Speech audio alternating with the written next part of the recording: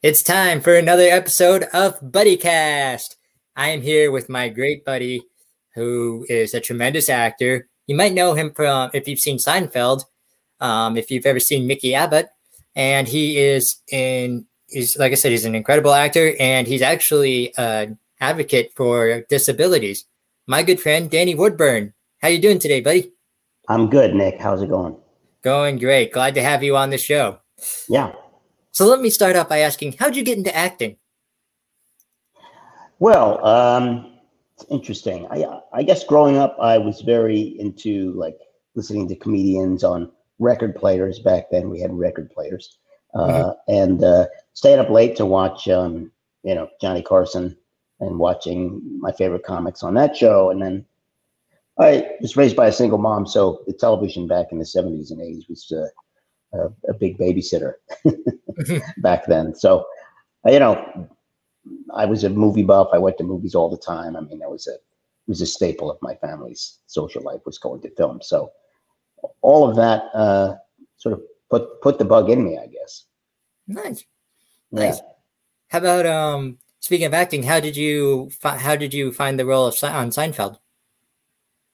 Oh, it was I had auditioned for it first for an assistant, and then for the casting director, and then for executive producers, and for Jerry and Larry David. So it was a process. It was a long process. There was a lot of competition, and took a couple of days, but I was lucky enough to be chosen on the day. And then on the day, we actually went straight to work, which is kind of unheard of, to from the audition get selected and then go to what's called a table read. We would all the actors would sit around the table and read the script from for the first day of work, and so the writers and the producers could get a sense of how the show sounded, in its rhythm, and hear it acted out by the performers. And right away, Michael Richards and I, we hit it off.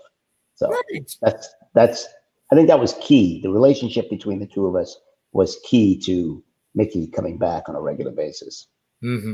And you guys did seem like you got along like on the show perfectly. Like you were always side by side, no matter what. And yeah, we definitely had a really good working relationship. Michael liked to rehearse a lot, so on a sitcom, when you're on a show like that, you rehearse your scenes and then let the other actors rehearse their scenes, and then you go wait in the studio bleachers, or you go back to your dressing room or whatever.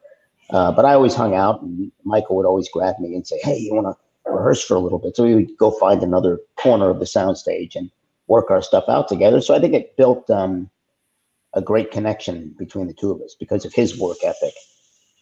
Nice. Did you find yourself like able to relate to Mickey in all of the situations, or?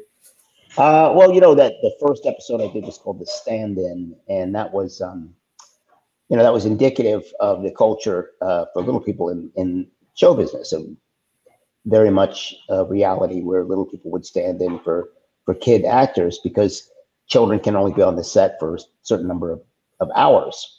And so a lot of times, you hire the adult little person to come in and do, say, off camera while the child has gone off to school, because, during the week when you're shooting, the kid's underage, he's still in school. So he has to go to school and sit with the teacher while the little person stand-in performers would act out all the scenes, and then when they're ready to shoot, they'd bring the little kid in and shoot the scene. So there's a very large population of little people that do that kind of work in show business, and I had been somebody who very early on in my career discovered that, and I'd worked on some strange horror movie called Servants of Twilight or something like that, where I was a stand-in for the little kid. Mm-hmm. Most definitely. Now that brings me to a very good topic that you actually helped. Am I seeing comments appear on the screen? Yes, you are. I'm seeing. Yes, you are. You've got people praising you. Oh, well, thank you, Junius. Yep, even a great buddy of mine. Great story. Yeah. So you helped me tremendously, because my senior thesis back in 2018 was dwarfism in the media.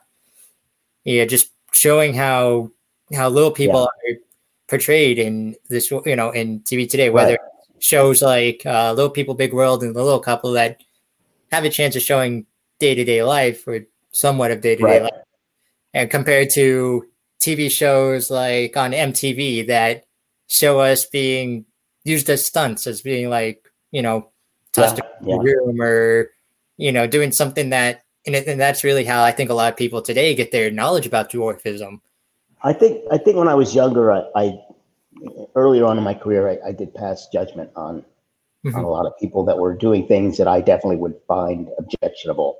And there's certain things that I, would talk to my colleagues about, saying, well, why would you do that? Don't do this or don't do that. And, everybody's story is different. Vern Troyer, for example, he's a great guy, and his experience, his life experience, is completely different from mine. I mean, Vern was a much tinier person. I'm, 4 foot tall on a good day, and Vern was, he was, between 2 and 3 feet. I think he was like 2'6" or something like that. He was not a very tall person, and his existence was grossly different from my own. And so there are certain things that he did that I could not find myself doing. And I think through his life experience, he felt more comfortable with certain things than I did. I don't know that he was always happy with some of the choices that he made. But he had a good long career. May he rest in peace. Absolutely. And I think as I've matured too, I've looked at the business for little people in a different way, because I've also noticed how, for elf roles, for example, or the Seven Dwarfs, we'll call that another example. They'll use average sized people and shrink them down. So when I started to see jobs being taken away from little people and other people being able to interpret our life the way they saw fit, not experiencing what we experience, I found that more objectionable than actually playing those roles. You know what I mean? So I felt like we should have first crack at all of that sort of stuff, and not give over to this idea that we're some secondary go-to, So I found that more objectionable than putting on some glued ears, Yeah, most definitely. So I almost felt like I had to do that to make sure that that little people weren't losing jobs, to make sure that we were acknowledged as a go-to for that. And to that end, recently I played a character which is was a smaller character, but had nothing to do with dwarfism per se. But I was a pig on this show called Legacies, which aired in March or April, I think, of this year. I've just finished shooting it right before the pandemic hit, and so it aired during the pandemic, and it was a great character, very, very multi-dimensional, and but it had nothing to do with dwarfism per se. It was a costumed makeup character, and the idea of a lot of that kind of work going away from little people, just because of the way little people are viewed, I found that very objectionable. We've got a question from the audience. Do you think little people will get less roles now because of, say, insurance purposes? Well, I think that little people have a leg up on that, because I think largely they're not seen as members of the disability community in a lot of ways. Because I know a lot of folks that I've worked with don't necessarily consider themselves having a disability, even though they're little people. The fact that we have dwarfism doesn't necessarily make us higher risk. I assume you're referring to COVID or coronavirus risks. Not all little people, I think, are higher risk because of our dwarfism. Some that have respiratory issues, obviously, or perhaps sinus cavity issues, maybe higher risk. I don't know all the ins and outs of the more than 200 forms of dwarfism. I can hazard a guess for a couple of reasons, but I have never passed an insurance physical for a film. I mean, never not passed. I've always passed them. So it's never been like, he's a higher risk, and films are willing to insure drug users, people that have used drugs for a long time, and they're well aware that they've been drug users for a long time, but they still, they'll still insure the film. So insurance purposes, I don't know. I mean, the other thing about it is the industry is making people sign waivers. So I don't know that there's really any liability if we all sign these waivers so that we can work. So it's not something I have had the experience of doing yet. So we'll see. We'll see what happens. Now, one question I have for you is, have you ever gotten handed a script before that you've taken one read through and just have been like, off the bat, this is like intentionally? I've gotten to like page 12 and like thrown scripts across the room. So yes, I have gotten to the point where like, there's no way in hell I'm doing this. Yeah, I've seen plenty of those kinds of scripts where they're just completely dehumanizing and very specific, I think, to little people men, how little people men are regarded as, overtly sexualized and sort of deviant and, going under skirts and that sort of thing. To this day, I have like old friends from high school talking to me about things I supposedly did when I was in school, about when I would go up the stairs and look up girls' skirts. And I was like, yeah, my elevator was my school was 4 stories high, so I used the elevator. So that never happened. I was never on the stairwell. So this little fantasy that you created about me was completely in your mind.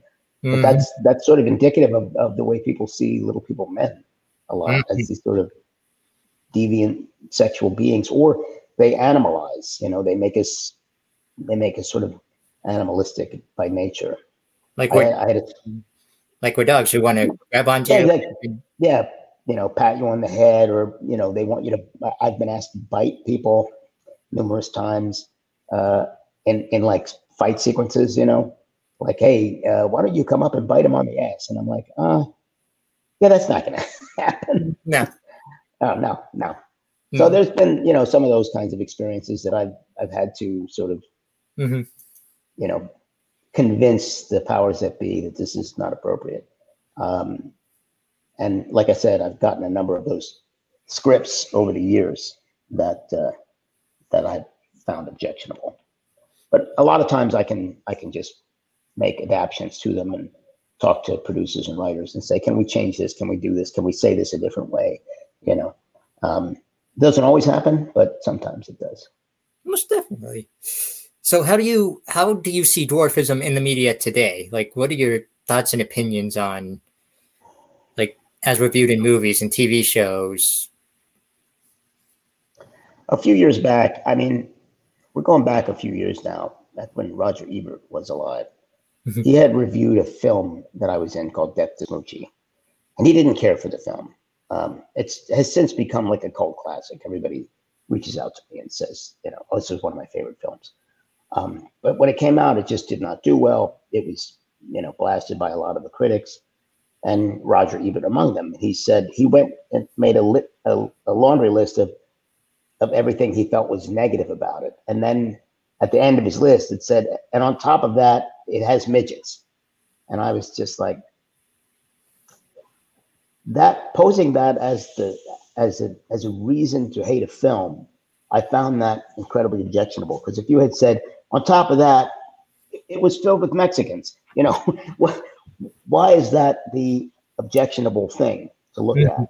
So I wrote him a note, and I said, look, you can critique my acting or any of our acting. You can find some of the things that we're doing worthy of critique, but you can't critique us as a people and call us in this derogatory term. And he engaged with me, and we had a back and forth. And I changed his way of thinking in that engagement. And he took that email chain and he said, look, I want to post this on my website, this correspondence that we've had. And I said, by all means. So Roger took our back and forth emails and put them together and put them up on his website. And I think to this day, you can find that exchange regarding that critique. And he had swore at that time that he would, X that word from his vocabulary. So. I know a bunch of friends that have used it for me, like for the first time, just not knowing about it, not knowing that it's offensive, but like they've heard it. That's because they've heard it. They've heard it in a TV show, in a movie. I think though, because of the media, I think that at this point there really is no excuse. That people know it's offensive. I think because of film and television. I mean, I got to say it right on Seinfeld. It's something they never ever do. But when that first episode and George refers to little people as midgets, and I correct him, I mean, that's something I fought for in the script. I said, you can't just say this because it's a really offensive term, and I can't just let it slide. And especially on a popular TV show. Exactly, or any TV show. I've never let it slide. And so I said, I have to address it. And they said, well, we never had one of those very, very special episodes. It's not like a lesson learned kind of a show. And I go, I get that, but we have to figure out a way that I can convey that this is not cool. And so what Larry David and I came up with was this sort of immediate reaction where Mickey is going to resort to violence, right? He freezes and he like loses his stuff for a second, and then he does a slow burn and turns on George Costanza and says, "It's little people, you got that." So, and then at that moment, Kramer says, "Easy, Mickey, easy." And so that, because we had that exchange about the word midget, it transformed the kind of character that Mickey was going to become to this sort of volatile, ready to snap, ready to lose his stuff. And I found that to be sort of the pinnacle of the reasons for Mickey to be asked back to come back to the show, because of that little exchange that cemented his volatility. And it all came out of needing to correct that word. And that was one of my most favorite scenes, because like you said, that conveyed the truth. That showed people that, like I said, all it takes is for us to go, hey, we don't use that word. We don't like that word. And sometimes you have to go into depth about it. Sometimes you have to go and like how it was, created in the circus. So to me, or it was coined in the circus. Right. So to me, it kind of feels like you're saying, step right up, step right up. Yeah. Well, I always found the word to sort of take me away from humanity, right? So it's a word that is a label that has the sole purpose of eliminating your humanity, as in you're just a midget. You're just a midget, Yes. So that's a way to say you're not one of us, and that was the problem I've always had with the word. Yes, exactly. It labels us. It tells us like this is who you are. We're not Danny Woodburn and Nick Sorensen. We're you're some other creature, as it were. That deserves, like, the one thing, like you were saying before, Vern Troyer, I will say, for as much as the Austin Powers films kind of had that opposite effect on us, because it showed him being like kicked across the room or something like that. It showed him like having negative interactions with objects, stuff like that. There's one thing that I'll never forget, and it's in the third movie when he and Michael Caine are in a room together, and because he has arrested Michael Caine, and Michael Caine goes down to him and goes, I think it's a shame the way they treat you. Just because you're 1/8 their size doesn't mean you deserve 1/8 their respect, does it? That's how it should be, Right. Someone is, half your size just because someone is. It makes me wonder if Vern sort of fought for that moment. You know what I mean? I hope he did. I hope he did. So too. I hope so too. Which brings me to my next question. You are a huge advocate for not only dwarfism but disabilities. Could you explain your views on that for our audience? I know we've touched on it. I think it's basically everything I feel about my dwarfism, but expanding beyond just my own medical diagnosis. Just the way, thinking about how I've been treated and understanding that people with disabilities receive the same kind of treatment in so many regards with regard to employment and access and opportunity, and how society sees us. And that's directly connected to media portrayals, right? So especially when we see a non-disabled person playing a disabled person, there's this sense that the audience is let off the hook, right? Like I don't have to worry about, I don't have to worry about this actor who's playing an actor in a wheelchair, because I know at the end of the day, he's going to get up. He'll have both his legs. He can walk home, right? So that's sort of a societal feeling that we get. But when we, now we put that person, make that person a disabled person, say that character is a double amputee, as I mentioned. Now the actor is a double amputee. It brings a certain reality to the show that I think producers found disquieting. Like it's almost like they had to edit themselves now. And here's a point. I have a friend who's an amputee, and he's very physically active. He's a motocross guy. He does his own stunts. He did a scene where he parachuted in to this field, and he lands in the field, and he's doing his own stunt. And he at the end of the stunt, his prosthetic knee, his prosthetic leg was sweating up inside. So he sat down in the field and he took off his prosthetic leg. And then everybody went crazy. They're like, oh, can I get you something? Do you need water? Everybody was very, very upset that they had made a mistake in hiring this guy because he had a disability and was doing these stunts, and they got all nervous about it. And that just impacted me with the sense of why do people all of a sudden shift when they see this other aspect as a reality, right? Why do they all of a sudden shift their perceptions of him? He had just done this stunt, but now all of a sudden he's a delicate flower, So I think that's sort of indicative of the way the industry looks at disability when we're on screen. We don't want to see the disabled person portraying the disabled person. And to the other end of that, for example, when Marlee Matlin won her Academy Award, they basically told her she wasn't really acting, which is like saying to somebody who can walk and plays a character who can walk, oh, you're not really acting because you can walk and your character walks, right? So you have both your legs, your character has both your legs. How is that acting? Not looking at any other nuance except her disability as her completely identifying element to who she is, right? So looking at Marlee Matlin's deafness and saying, that's all you are. You're just a deaf person. You're not anything else. So that's why she was critiqued negatively, having been nominated and won the Academy Award when it was, fully deserved, obviously. So it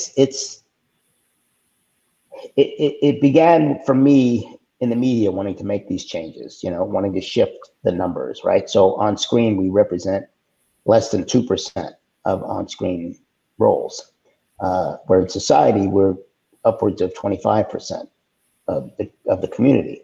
So how can we be understood if we're not represented in the media? Because we learn so much as a society from what we see on these screens. And it began for me with that shift, but then also understanding that not just seeing us on screen, but understanding that our employment wasn't important, and that those two are directly related. Us on the screen and whether or not we get employed are directly related. And then seeing, friends who are writers or artists of any kind, and maybe they have government support for equipment that they need or for services that they need due to their disability. And the moment they make any kind of money above a certain threshold, they'll lose that support. So it keeps us down. We're not able to be entrepreneurial. We're not able to advance. We're not able to get a raise at the job we have if we get government services, and it puts us above a threshold. All of a sudden, we lose all our benefits for at-home services, for doing, getting special rides, from services, from getting equipment, medical equipment provided by the state. These kinds of things go away just because you've gotten a raise. So now let's say your raise goes up to $35,000 a year, which is really not much to live on, but that puts you above a threshold. And now you've got to kick back after you lose your $15,000 worth of benefits that you're getting and equipment and other services. You've got to give that back out of your income because you've lost that other supply of services. So you've got to kick it back and pay for it yourself. which brings you back down below what you were making before the raise. So we all have to advocate for one another in that sense to have a greater understanding of what our struggle is and connect on a bigger level. So yes, I think it's important for the Little People community to connect, but I also think it's important for us to connect on a broader level with the entire disabled community. Mm-hmm. Yep. Now, I have a question from the audience that ties into my next question for you. Mm-hmm. The member asked, do you think the M word will ever fall into any other like category or like will be on the same level as say the N word? I think for us, the M word has a similar meaning. The experiences of people, of Black people, and that word is vastly different than experiences that we've had. But at the same time, I also look at things like in Nazi Germany, Action T4, which was Hitler's action to exterminate people with disability first and foremost. And anybody that didn't fit the Aryan race mold was to be exterminated. And so we were on that list. So Little People were on that list. We were first to be experimented on by Dr. Mengele. So these kinds of things we have to understand in our history. There's a crossover to the Black community. Mm-hmm. Clearly, we don't share a history in that regard, but we have similar crossover kinds of experiences. And so for us, the M word can feel like that. And I feel like that. I am careful not to use it in public with anybody other than a couple of other little people, in the same regard that the N word might be used. I would never just use it willy-nilly. I know some people will use it willy-nilly, just on a set, make a joke and refer to all of us in that regard, and that would always bother me. But if I'm just with my circle of friends and I use the word to make a point about something, then it's less impactful in that sense, in that negative sense. Mm-hmm. So my next question would be, you see, like you're mentioning all this advocating against the M word, or advocating for people with disabilities who should be treated as equals. In the world today, do you see this in a positive sense or a negative sense? Like, do you think we're going forward with progress, or do you see a ton of setbacks that lead to a bunch of challenges that we have to push through? Well, I think the setbacks are evident right now with the current administration and the way they regard disability education and disability healthcare, and the way the president himself has mocked disability. So I think that is if we elect somebody like that for another 4 years, it's definitely going to be a setback for all people with disabilities because it's already begun. But generally, as a society, I think we're moving forward just because we have social media on our side. There has been no greater advocate, I think, for the disabled community than the ability to use social media, because it helps get the word out to understand. For example, the latest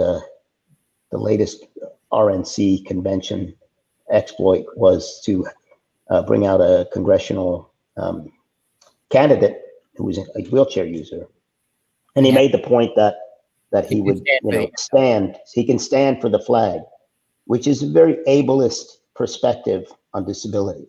So that says to me the idea that, if I can't stand, am I less of an American if I can't stand for the flag?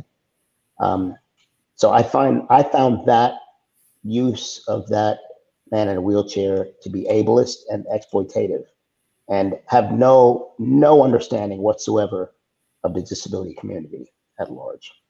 So with that in mind, that kind of mentality regarding disability is ingrained in the Republican platform right now. Maybe it hasn't always been, but right now it is. So that to me is frightening. Yes, very, very. I completely agree with you on that. I don't talk politics much on the show, but the moment he mocked, I don't usually go on that tangent either, but when we're talking about the progress of us as a society, I have to refer to it. Exactly.